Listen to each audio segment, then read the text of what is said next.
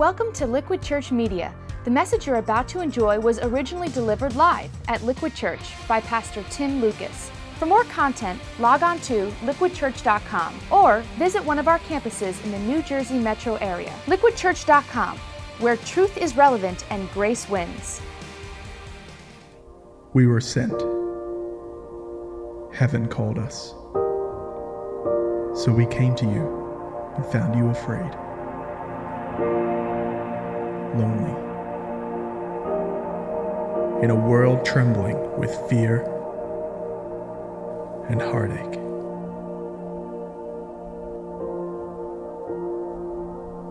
Don't be troubled. Your cries have been heard. From the deepest parts of heaven, He has called you by name.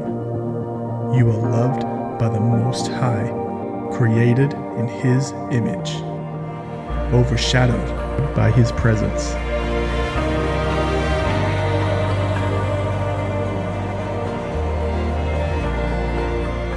You've been chosen, blessed. Your life has a purpose, a holy purpose. I've been sent to guide you, to deliver a message.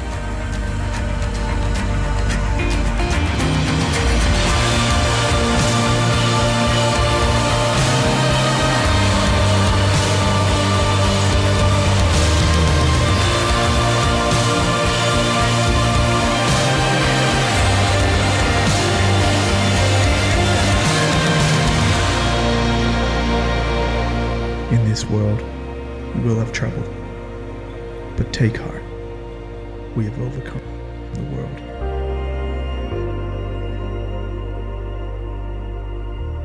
Fear not. All right, well, Merry Christmas, everybody. I want to welcome you to Liquid. I'm Tim, one of the pastors here, and glad you're here. Hey, we need to give a big, huge Christmas shout-out to our campuses in Nutley, New Brunswick, and Mountainside. Welcome, guys. Glad you're here with us. Our series, Fear Not, we are headed towards the holidays. At Christmas, I kind of like to start with something funny. I came across this week these epic Christmas fails online, epic Christmas fails. I love when kids write letters to Santa, but parents, you need to proofread, okay? You got to get this right, parents. You want to... This one I call the Christmas Eve weave. You know, that's a fashion fail right there. Can't hate on the hair too much, guys. You are capable of tacky taste too. That's amazing. That's an amazing moment. And how about this? This homeowner staged this fake Christmas light disaster. The guy hanging from the roof isn't real. It's a dummy. And you see the ladder in the bushes. It freaked out his neighbors so bad, the police ordered him to take it down because people were calling 911 as they drove by. That's amazing. Christmas seems more and more like Halloween each year. Well, our theme of this series is Fear Not. And if you missed last week, what we're doing is we're looking at 3 different accounts of the Christmas story, the birth of Jesus in Scripture. And in each of these gospel stories, we're going to see an angel appear to different people. And the first 2 words out of the angel's lips are, help me out, everybody, fear not. Last week we saw Gabriel, the angel, appear to Mary. And the angel said unto her, fear not, Mary, for thou hast found favor with God. Gabriel told Mary she was going to be pregnant with the Son of God through the Holy Spirit. And we said, you know what? That was an unplanned pregnancy, an unexpected interruption in Mary's life. And we said, let's talk honestly about overcoming the fear of God's plan for our lives. What do you do when God asks you to do something that seems difficult or beyond your ability? And what we honestly said is, you know what? Sometimes human interruptions are really God's invitations to trust Him in a much deeper way, because God's purposes are higher than our human plans. Well, today, we're going to see how the birth of Jesus affected Joseph, who was engaged to Mary, must have been shocked at the news, because as you know, marrying a pregnant, girl, this is a big stigma, obviously, in that culture. And in fact, he was going to have to raise a child who wasn't his biological child. So what we're going to look at is, how did Joseph overcome the fear of what other people think about us when we make decisions to do something with our family that not everybody agrees with? So take your Bible, open up to Matthew chapter 1. We're going to see an angel appear to Joseph and, of course, say those words, "Fear not." Let me get a little participation, because we're talking about the fear of what people think about us. All our campuses, raise your hand if you just can admit that you care what other people think about you. Just raise your hand. You admit, yeah, ton of hands. If you see people not raising their hands, you have my permission. Point at them and say, "You're not raising your hand because you care what I think."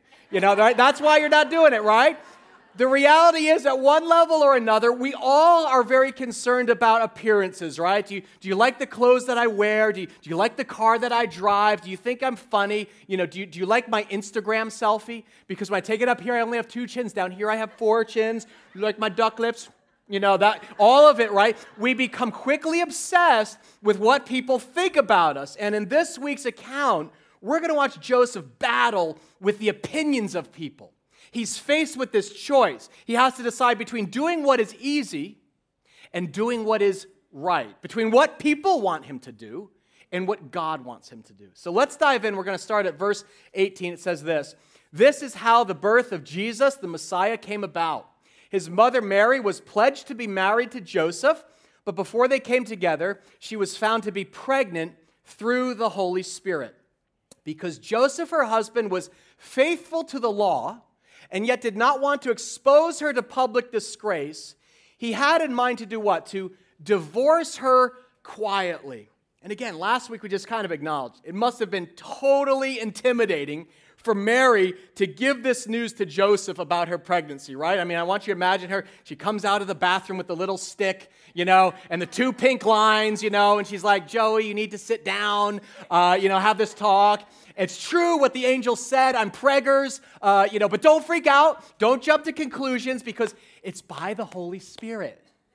And you imagine, Joey, what? You think I'm born yesterday? I saw the guy at the well, the way he looked at you. You can imagine him being a little bit perturbed, because from a human perspective, Joseph has 2 options. If you take away the possibility that God actually performed a miracle, Joseph has 2 options.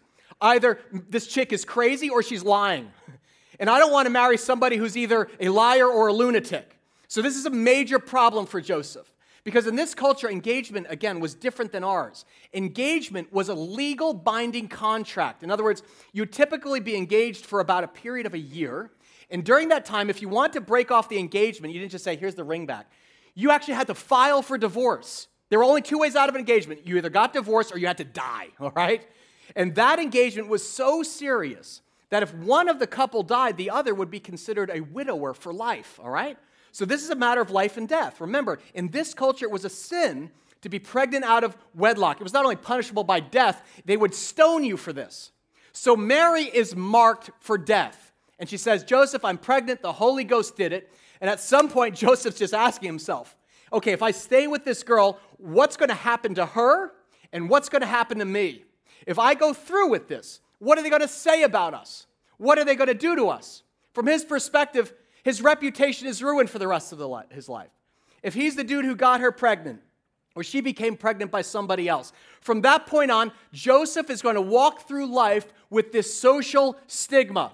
He's going to find it hard to find a job. Oh, that's that guy who, has a questionable way. He might find it difficult to start his woodworking business, People may shun him. Oh, you don't want that carpenter, Reputation is ruined. If he divorces her, no other father is going to want to bless his daughter to be married to him. I want you to imagine, simple things. He's taking his donkey in for an oil change, and the people say, "Oh, we don't work on your kind of donkey here, Get your ass out of here." Because sorry, King James, get your donkey out of here, because everybody's going to be judging Joseph like you're judging me right now of what's going on in his life. We don't fully understand his state of mind, but we do know from the text, look at this in verse 19, he decides to bail on the relationship he's done. It says, because Joseph, her husband, was faithful to the law, and yet he didn't want to expose her to public disgrace, he had in mind to divorce her, what's this word? Quietly. Now let me clarify what that means, all right? Because you hear that word, like divorce or quiet, like it sounds a little like the mob, right? Like, hey, I heard you have a little problem, Joey. Keep things hush-hush. Mary's going to sleep with the fishes. We'll take care of things quietly, right? That's not what's happening here. It's not New Jersey. This is Israel. This isn't a mob threat to take Mary out. In fact, the Bible says Joseph, look at this, was faithful to the law. Do you know what that means? It means he upheld and he respected the word of God. That was the Jewish Torah. And he still had a heart for Mary. It says he didn't want to expose her to public disgrace. In other words, most scholars agree this is a noble, honoring thing that Joseph decides to do. He doesn't want to cause Mary public shame or punishment. He's not going to yell, hey, she cheated on me, everybody. He still cares about her. And he's thinking, you know what? Maybe she can go off and have this baby somewhere else. And maybe I can move like a town over or something and start over.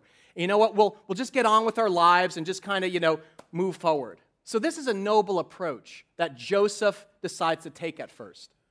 But he's about to learn one of the hardest lessons in the life of someone who wants to please God. Are you ready for this? If you're taking notes, this is big. He's going to learn that pleasing God often means disappointing people. Can we say that? Pleasing God often means what? Disappointing people. Joseph is about to learn the powerful truth that if you want to obey God, there will be many times when other people will not agree, and they will not understand what God is asking you to do. Pleasing God often means disappointing people. Here's how the story goes down. Look what it says. Verse 20, but after he considered this, meaning Joseph's weighing it, here are the pros, here are the cons, and the cons of staying with Mary outweigh the pros, so I'm going to break up and we'll move on with our lives. An angel of the Lord appeared to him in a dream and said, Joseph, son of David, do not be what? Afraid. What the King James says, fear not to take Mary home as your wife, because what's conceived in her is from the Holy Spirit. Verse 21, this is powerful. She will give birth to a son, and you are to give him the name Jesus. Why? Because he will save his people from their sins.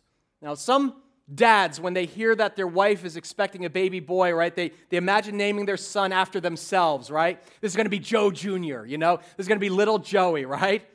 But God says, fear not, Joseph. I want you to marry Mary, and she's going to have this child. And I don't want you to name the boy after yourself. I want you to give him the name that is above every name on the face of the planet. You are to give him the name Jesus.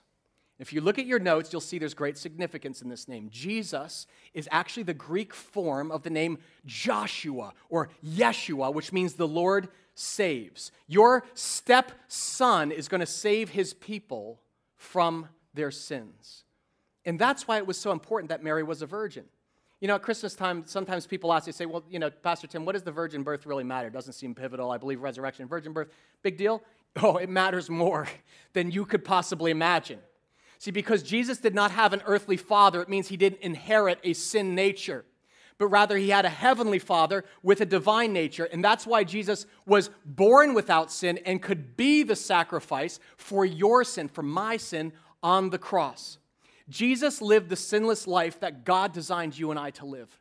We fall woefully short of this. Jesus stands in the gap. The Bible says that God made him who knew no sin to become sin so that you and I become the righteousness of God. What that means is when you trust in Jesus, not only does God forgive your sin, but he looks at you as if you always obeyed. Do you believe that God looks at you right now and is saying, well done, my daughter, well done, my son? You're like, I'm not that good. It's true, you're not. But Jesus was. The virgin birth, understand, is the foundation for God's global plan of salvation. So Jesus and Joseph and Mary, they kind of learn in this stunning way, God's purposes are often way bigger than our human plans. Just as God's thoughts are higher than our thoughts, especially when life doesn't go the way we expect or want. And so God reveals this epic eternal purpose that he may have actually for your life if you'll have the simple courage to do what he asks. Now, after Joseph wakes up from this dream, you have to imagine there was a pendulum swing of emotions inside of his mind, right? For one level, he's like, was that even real? I mean, for centuries, we've been promised this Messiah who's going to save people, and I personally am going to be part of the greatest event in history. That's amazing. But at the same time, he's imagining the voices of his family and his friends, right? And his emotions swing the other way. Oh my gosh, what are people going to say? What is this going to cost me? You know, I get to change the world, but I have no idea how we're going to do this. Everybody's going to tell me, run for your life, Joseph. Don't marry this crazy girl who sinned, who may be lying, who should be put to death by stoning. So you see the crossroads? There's a choice for Joseph. On the one hand, do I do what people want and expect? On the other, should I do what God wants and commands? The question is the same you and I have. Do I let a little baby named Jesus dictate my destiny? And I can promise you, if you're a follower of Jesus Christ, at different points in your life, you will be confronted with this decision to do what is easy and popular with people, or to obey God and do what's right in His eyes. It's your choice. But the truth is, obeying God, pleasing Him, often means disappointing people. And the reality is, if we could just be honest, most of us drift towards people-pleasing, right? What do you think of me? You know, do you like what I'm wearing? Do you like what I'm doing? Can I be part of your club? You know, will you get angry if I say no to your request? Right? People pleasers are always overbooked because they can never say no. We don't want to make anyone angry. I care what you think. So can I tell you the truth of what I think, or do I have to hide and conceal the truth? And suddenly, without even meaning to, we surrender our lives to the opinions of people at the expense of actually obeying and pleasing God. I want you to take it from me. Many pastors are world-class people pleasers. We have a hard time saying no. And it's a major stronghold if you're going to live your life for an audience of one. Why does this matter? The first thing, if you want to write this down, this is the truth. Becoming obsessed about what people think about you is the quickest way to forget what God thinks about you. Let me say that again. Becoming obsessed with what people think about you is the quickest way to forget what God thinks about you. Later on, after Jesus grew up, he began his ministry at the age of 30, and he preached this powerful sermon called the Sermon on the Mount. And he addressed this very issue. In Luke 6, the Message paraphrase, I want you to read this. Look what Jesus said. He said, "There's trouble ahead when you live only for," say it together, church, "the approval of others, saying what flatters them, doing what indulges them. Popularity contests are not truth contests.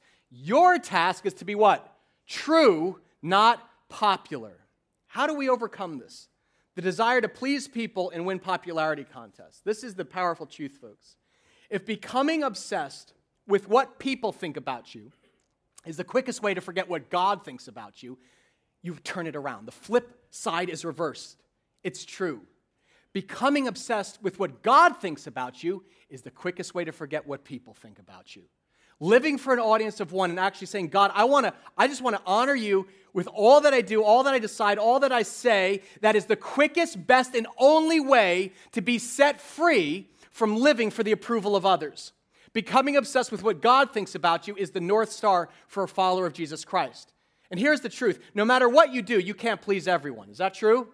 If you try to please one group of people, at some point you're going to fail with another, you know? You wear your hair this one way. What do you think? Dude, that looks cool. What do you think? You look fat. Oh, you know, which one, right? Hey, what kind of music do you like? I like country music. You know, do I fit in? No, you fit in with rednecks. You know, you can't please everybody. It's the truth. The reality, you know, or politics, right? Well, this is what I believe politically, but here's the whole group. You know, do I lean left or do I curve right? You know, I'll just stand in the middle. Now we all hate you. You can't, whatever the case is, you can't, if you try to please one group, you displease someone else. And no matter how hard you try, you can't please everyone. But the good news is the Bible says you can please God. You can. You can live a life where God looks at you and says, "You did good, my son. You did good, my daughter. Well done. You brought glory to the name of my son, Jesus, your Savior. Well done, my good and faithful servant." This is a struggle for every disciple of Christ. In fact, in the Gospel of John, it records a moment where people started putting their faith in Jesus, but they were afraid to say it because they felt, what will other people think? Look at this. It says, "Yet at the same time, many, even among the leaders, believed in him." That's Jesus. "But because of the Pharisees, they would not openly acknowledge their faith for what? For fear they would be put out of the synagogue." You're going to kick me out of your religious club? Now watch this. "For they loved" what? Say it together. "Human praise more than the praise of God, here's a question for you. Zero-sum question. If you're facing a decision, you've got a crossroads moment here at Christmas, or looking at 2015. Do you live more for the praise of men or praise from God? Do you value human praise? What are others going to think? What are they going to say? Will they celebrate me making that choice? Or actually, is it the internal knowing and the peace that comes from knowing I am honoring God in this decision? How do we overcome being driven by what everyone else thinks about us? We surrender ourselves to living for an audience of one. Because becoming obsessed with what God thinks about us is the quickest and only way to be set free what people think about us. And Joseph is being led by the Holy Spirit here to a place in his life where he says, you know what? I value the opinion of God more than the opinion of people. Now, how does this play out in our everyday life? I want to give you a few ideas here that you can apply, because when you live for God, not everyone's going to like it. Point number one, pleasing God often means disappointing people. But point number two, if you're taking notes, this is going to speak to some of you. Number two, if you're not ready to be criticized for obeying God, you're not ready to actually be used by God. I want you to think about all the different ways that Joseph and Mary would be criticized, right? I mean, publicly disgraced again and again. For the rest of their life, people would whisper about him. Yeah, there goes that, you see the stroller? That's not really his kid, She says it was the Holy Ghost, but I saw his donkey parked outside of her apartment at 2 a.m., and they're not doing Torah studies at 2 a.m., okay? I'm telling you. This is a huge public stigma, very unpopular. And I don't know how it will play out in your life, but there will come a time when you are reading God's Word, and the Holy Spirit will speak to you and tell you, prompt you to do something that's going to be unpopular. If you obey God in this way, you're going to be criticized by your peers. For instance, Mary and Joseph were teenagers. We have some teenagers here. Or maybe you're a college student. Let's say you know that God is telling you to break free of the party lifestyle, right? You say, you know what? I know what I'm supposed to be doing in God. I want to serve Christ. And you know what? I am not getting drunk anymore. I'm not going to smoke weed anymore. I'm not going to go to all the parties anymore. And all your party friends are, what's wrong with you? What are you, like a holy roller now? You religious freak nut job? You know what? If you want to obey God, if you're not ready to be criticized, you're not ready to be used by God. Or you might say, no matter what I did in the past, I am going to honor God with sexual purity, no matter what happened in the past. And other people are like, you got to be kidding me. This isn't Little House on the Prairie. It's the 21st century. Everybody hooks up. And you're going to say, no, you religious loser nut job. And they're going to make fun of you. Or if you're a college student and you say, you know what, my friends are going to Cancun for spring break, but I feel called to go to Nicaragua and serve the poor on a mission trip. And I say, why would you waste your vacation doing something like that? You come and have a good time with us, and they're going to make fun of you. If you're not ready to be criticized by people, you're not ready to be used by God. Understand that? Again, teens, college, maybe you're an adult here. Let's say you're an adult and you've had a successful career, but you feel like God is calling you to potentially leave your job. He's asking you to leave a high-paying job to go to a lower-paying job because you felt like God was calling you to step into something, a role that would contribute to the greater society. And you feel like, you know what, you could make a difference in this new job, but the pay isn't as high. And everybody around you is like, why in the world would you do that? I mean, our economy, that's reckless. Don't be a fool. Don't throw away your career. What's your family going to do? Can they keep the same lifestyle? Do you know how many people would kill to have the income you have? That's crazy. If you're not ready to be criticized for obeying God, you're not ready to be used by God. Let me show you how this played out in an email I got last week. I got an amazing email from a husband and father at one of our campuses. He and his wife have 4 kids. He has a very successful track record in business. He said, Tim, hey, I grew up not having a lot, and we've been blessed. Our family God's been very generous to our family. But he said, Tim, here's my problem. I've been trying to close this business deal by this December. It's a pretty big deal he's been working on, and he's been pushing for this business deal to come through. He's like, we need the income. But for whatever reason, this business deal I've been working on all fall is not going to close. And here's what he wrote. He said, one of the reasons I want to close by December 31st is I feel God is leading us to tithe on our income. In fact, I told you, he kind of grew up of humble means, and he and his wife have a heart for feeding the homeless in Christmas. And so he wanted to make a year-end financial gift to our Christmas offering. This is amazing. He wanted to tithe on this.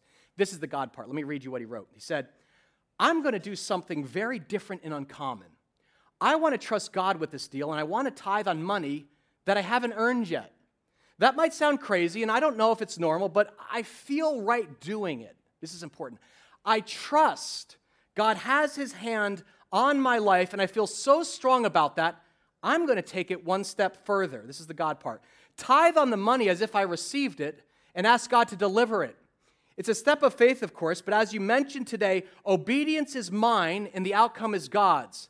I feel that this is what God's calling me to do, and I'm super excited to do it. And I've made arrangements to provide a Christmas offering to Liquid this week in the amount of $75,000.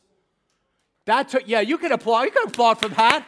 At first, honestly, I was just like, is this a typo? This is a typo. I thought the period is typical. Is he saying $75?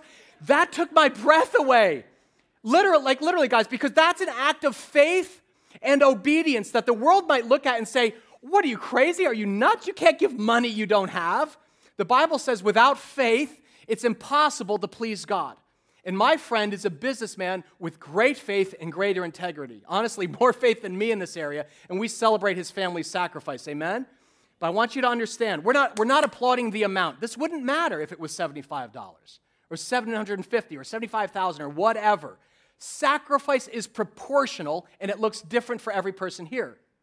But this family said, we heard what God is calling us to do in this area at Christmas. And we don't understand fully how it's all going to work out or what people might say or think, but we're going to obey, and we're going to sacrifice to serve others, to feed the hungry, to make 10,000 hygiene kits for Nicaragua at Liquid. God has blessed us so we can be a blessing to others. That's called faith, and that's outstanding leadership in a family. If you're not ready to be criticized for obeying God, you're not ready to be used by God. Let me tell you something. If you want to make a difference at all in this world for Jesus Christ and his kingdom, you will receive more criticism than people who don't. If you're like, my goal in life is to live a quiet life where nobody shoots any arrows or critiques anything, let me tell you what you need to do. Do nothing, sacrifice for nothing, and I guarantee you will accomplish nothing great for God. But you know what? I'd rather choose the bullets. I'd rather have people mock me or question my faith than miss out on God's purpose for my life. Because if you attempt nothing for Christ, ain't nobody going to say nothing. But when you start taking risks and ground for Jesus, that's where the bullets fly. That's when you get hit with resistance and criticism. This is how the church has advanced in every generation. Every innovation in the church was criticized at first. Do you know what was really criticized early on in the church? Pews. You know those straight-backed wooden chairs, that we rip out of churches and put in chairs? When pews were first put in, everybody stood originally, and the preachers were like, I'm talking long, I want people comfortable, have a seat. And they're like, oh, no, people have to stand for reading God's word. You're going to let pews in this place? And then they let in organs. You know how the organ was controversial? Because the organ were only found in bars. They're like, you're going to let an instrument of the devil in the house of God?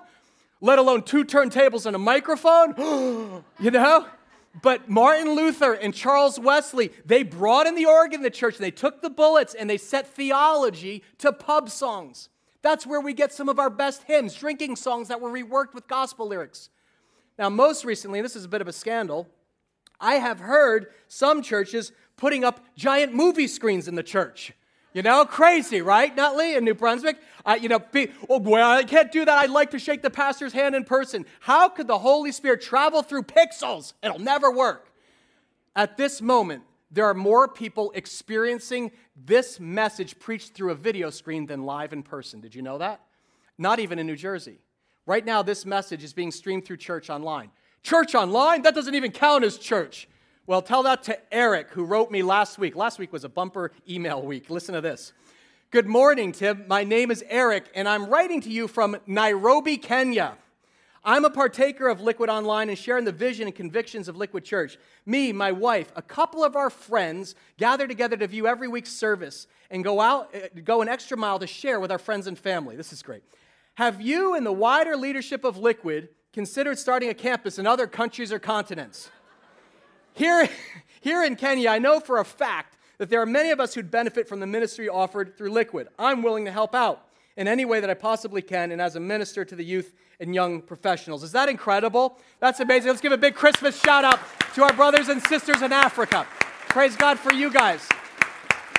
Anyone want to be campus pastor in Nairobi? That is awesome. I'll see me after the service. That's amazing to me to see God use technology in a way that people may say is crazy at first, but it reaches people on the other side of the world, a whole nother continent with the gospel. Understand, that's why we do some crazy things in this church. Like Craig Rochelle says, I truly believe to reach people no one else is reaching, we need to do things that nobody else is doing. And that's why next spring, on Easter Sunday, April 5th, we are hosting New Jersey's largest Easter egg drop. We're going to drop 100,000 Easter eggs from a helicopter at every Liquid campus. I know, some of you are like, what? Okay, just follow it. Easter has become kind of a big day in our church to introduce people to the salvation message of Jesus. And next year, we want to make this so easy for you to invite your unchurched friends and families. An Easter egg hunt is a very big bridge builder for young families. Plus, who doesn't want to see Pastor Kyler hanging out of a helicopter, right? Never know what could happen there. But on a serious note, last spring, we had 5,000 people celebrating the resurrection of Jesus, and 179 people gave their lives to Jesus Christ for the first time. That's why we do crazy stuff like this. Because our entire purpose as a church is to see lives changed by Jesus Christ. Jesus, he's going to save people from their sins. And you know what? People can criticize and say, they're crazy. Why would they do that? But at Liquid, we don't care. Because if you're not ready to be criticized by people, you're not ready to be used mightily by God. This Easter egg drop is actually one of 2 church-wide outreaches next year that are part of this December's Christmas offering. If you want to know the other one, you can kind of look at the brochure in your bulletin.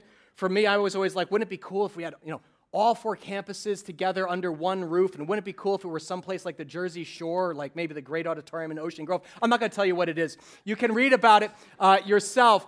But these church-wide outreaches next spring are a key part of the evangelism strategy we have to reach people who don't know Jesus yet. And in 2015, that's why we're making it part of our Christmas offering this December. So understand, if you're new to our church, anything we have ever accomplished by God's grace has first been met with resistance or criticism. First they mock you, then they join you. Thought number 2. If you're not ready to be criticized for obeying God, you're not ready to be used by Him. Thought number 3, and this is going to set some of you kind of free personally, just as you're processing this. Extraordinary acts of God often begin with ordinary acts of obedience. I want you to think about this. God's salvation plan for you, the reason you are saved today, you know you're going to heaven, is because 2 teenage kids said yes in a simple act of obedience. I'll do it. Doesn't make sense, but God, I believe this is your word to me. You sent a messenger. Yes. What's crazy is if you try to get into the mind of Joseph and Mary, what did the angel say to them? Not a lot of information. The angel is basically like, you're going to have a son named Jesus. He's going to save people. That's it. No details. And you know they were, how they didn't know. How are we going to? That's it. How are we going to raise him? How are we going to discipline him? Are we going to spank him, or are we going to give him a timeout? Right? I mean, we're dealing with the Son of God here. He's perfect, so maybe he'll spank us or put us in a timeout. I don't know, right? There's no details of how we're supposed to do this. I mean, this is crazy. And I think there are times when we're like, God, I will do this if you will just show me the details. And God is like, you can't handle the details. If I showed you everything, you wouldn't take that first step. Joseph didn't know the details. God just told him what to do next, and he did it. And this is such an important truth for Christ followers to embrace. You don't have to understand completely to obey immediately. We don't have to see the whole picture to put the first puzzle piece in place and just trust God with the rest. Because going back to last week, the outcome is whose? Outcome is God's. Obedience is your responsibility. This is so encouraging, guys. You have no idea what you might set into motion when you simply obey what God has put on your heart. 15 years ago, Colleen and I, we were newlyweds, and we walked into this older Baptist church, and the pastor saw us, and he's like, oh, look, a couple of 20-somethings, and he said, hey, would you guys teach a class, like a Sunday school class, for the other 20-somethings? And we looked around, we're like, there are other 20-somethings? Yes, 8 of them, And the church was 150 years old. we had no vision for launching Liquid Church. I didn't even feel called to the ministry at the time. Sometimes, other pastors will say, hey, Tim, what was the grand vision, like God gave for Liquid, like I was on a mountain and came down? And I laugh because I think back to Pastor Padell asking a simple question. Hey, can you and Colleen just teach a Sunday school class? And just to show you how dumb and ignorant we were at the time, you know what my answer was? It depends. How early do we have to come? That was my answer. I can't believe that guy eventually hired me. We didn't have a clue. We were so self-absorbed and narcissistic. We had a bad attitude. We had no vision. But he said 9 o'clock, and we're like, okay. And so we started that, and we had 10 people in this in a Baptist church basement with bad coffee. That's how this church started, with a simple act of imperfect obedience by 2 dumb kids, but who had a willingness to be open for God to use them for purposes that we couldn't imagine. We had no idea at the time what would be a decade later. So you don't have to understand completely to obey immediately. And when Liquid started growing, I felt God calling me to leave my tenured position as a high school teacher. That was scary. Colleen and I were like, is this occupational suicide? Is this financially viable? And we said, we don't have to understand completely to obey immediately, and so we obeyed. And then when we moved Liquid to Morristown as an independent church, we had no idea, will anyone show up? Or we're going to have to close the doors after 3 months. We don't know, but we don't have to understand that completely to obey immediately, and so we obeyed. And when we felt God calling us to launch a campus in New Brunswick, and then Nutley, and then Mountainside, we didn't know the details of how each one was going to work out, but we felt God's leading, and we obeyed, and the rest is history. It's why you're sitting here today. So you don't have to understand completely to obey immediately. Again, how will this look in your life? I don't know. But this week, understand something. When you do something simple, when you go and invite your neighbors to the Christmas Eve services, you have no idea how their family may be different years from now. You have no idea how their children, how generations may be changed by a single act of obedience because God put someone on your heart. When you volunteer, when you say, oh, I will help out at this church, okay, when you feel prompted to serve somewhere in our church, you have no idea whose life you might impact, whose family legacy will be different, who might become a follower of Jesus Christ when you do something for someone else. And suddenly, it becomes the high point of your week when you're a humble servant, serving like Jesus did, and you discover this love and this joy and your life's purpose in doing that. Extraordinary acts of obedience ordinary begin with an ordinary act of obedience. So the angel speaks to Joseph and he says, don't be afraid to take Mary home as your wife.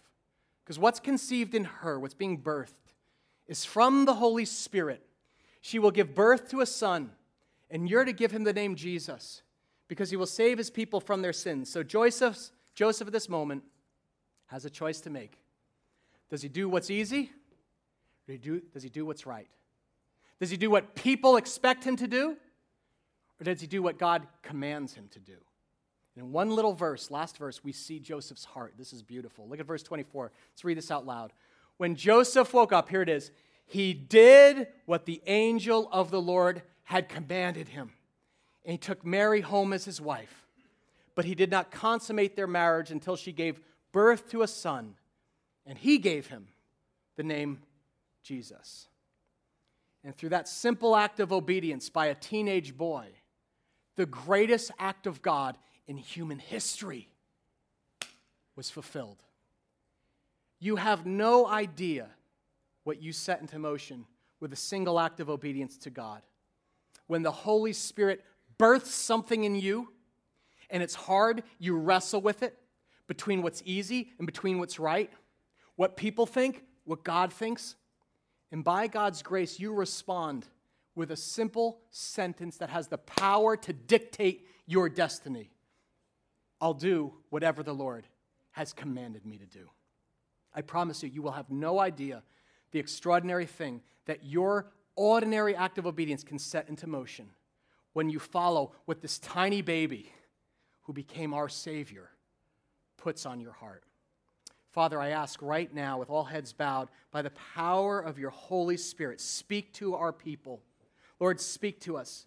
God, make us sensitive right now to what you're saying to us directly through your word or by the power of the Holy Spirit. Confirm, Lord, decisions in people's minds that it is your voice, Lord, speaking to them. Lord, no matter what you're calling us to this Christmas, I ask right now for the Holy Spirit's power to give us the courage to do whatever you ask. God, right now I pray for the women here, like Mary. May each woman here say, I am the Lord's servant.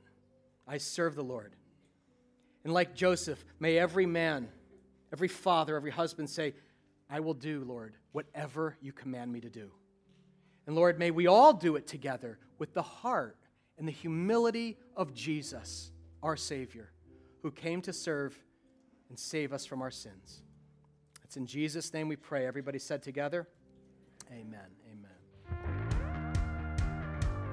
Thanks for listening to Liquid Church Media. If you were inspired or challenged by today's message, we hope you'll tell a friend. For more content, log on to liquidchurch.com or visit one of our campuses in the New Jersey metro area. Liquidchurch.com, where truth is relevant and grace wins.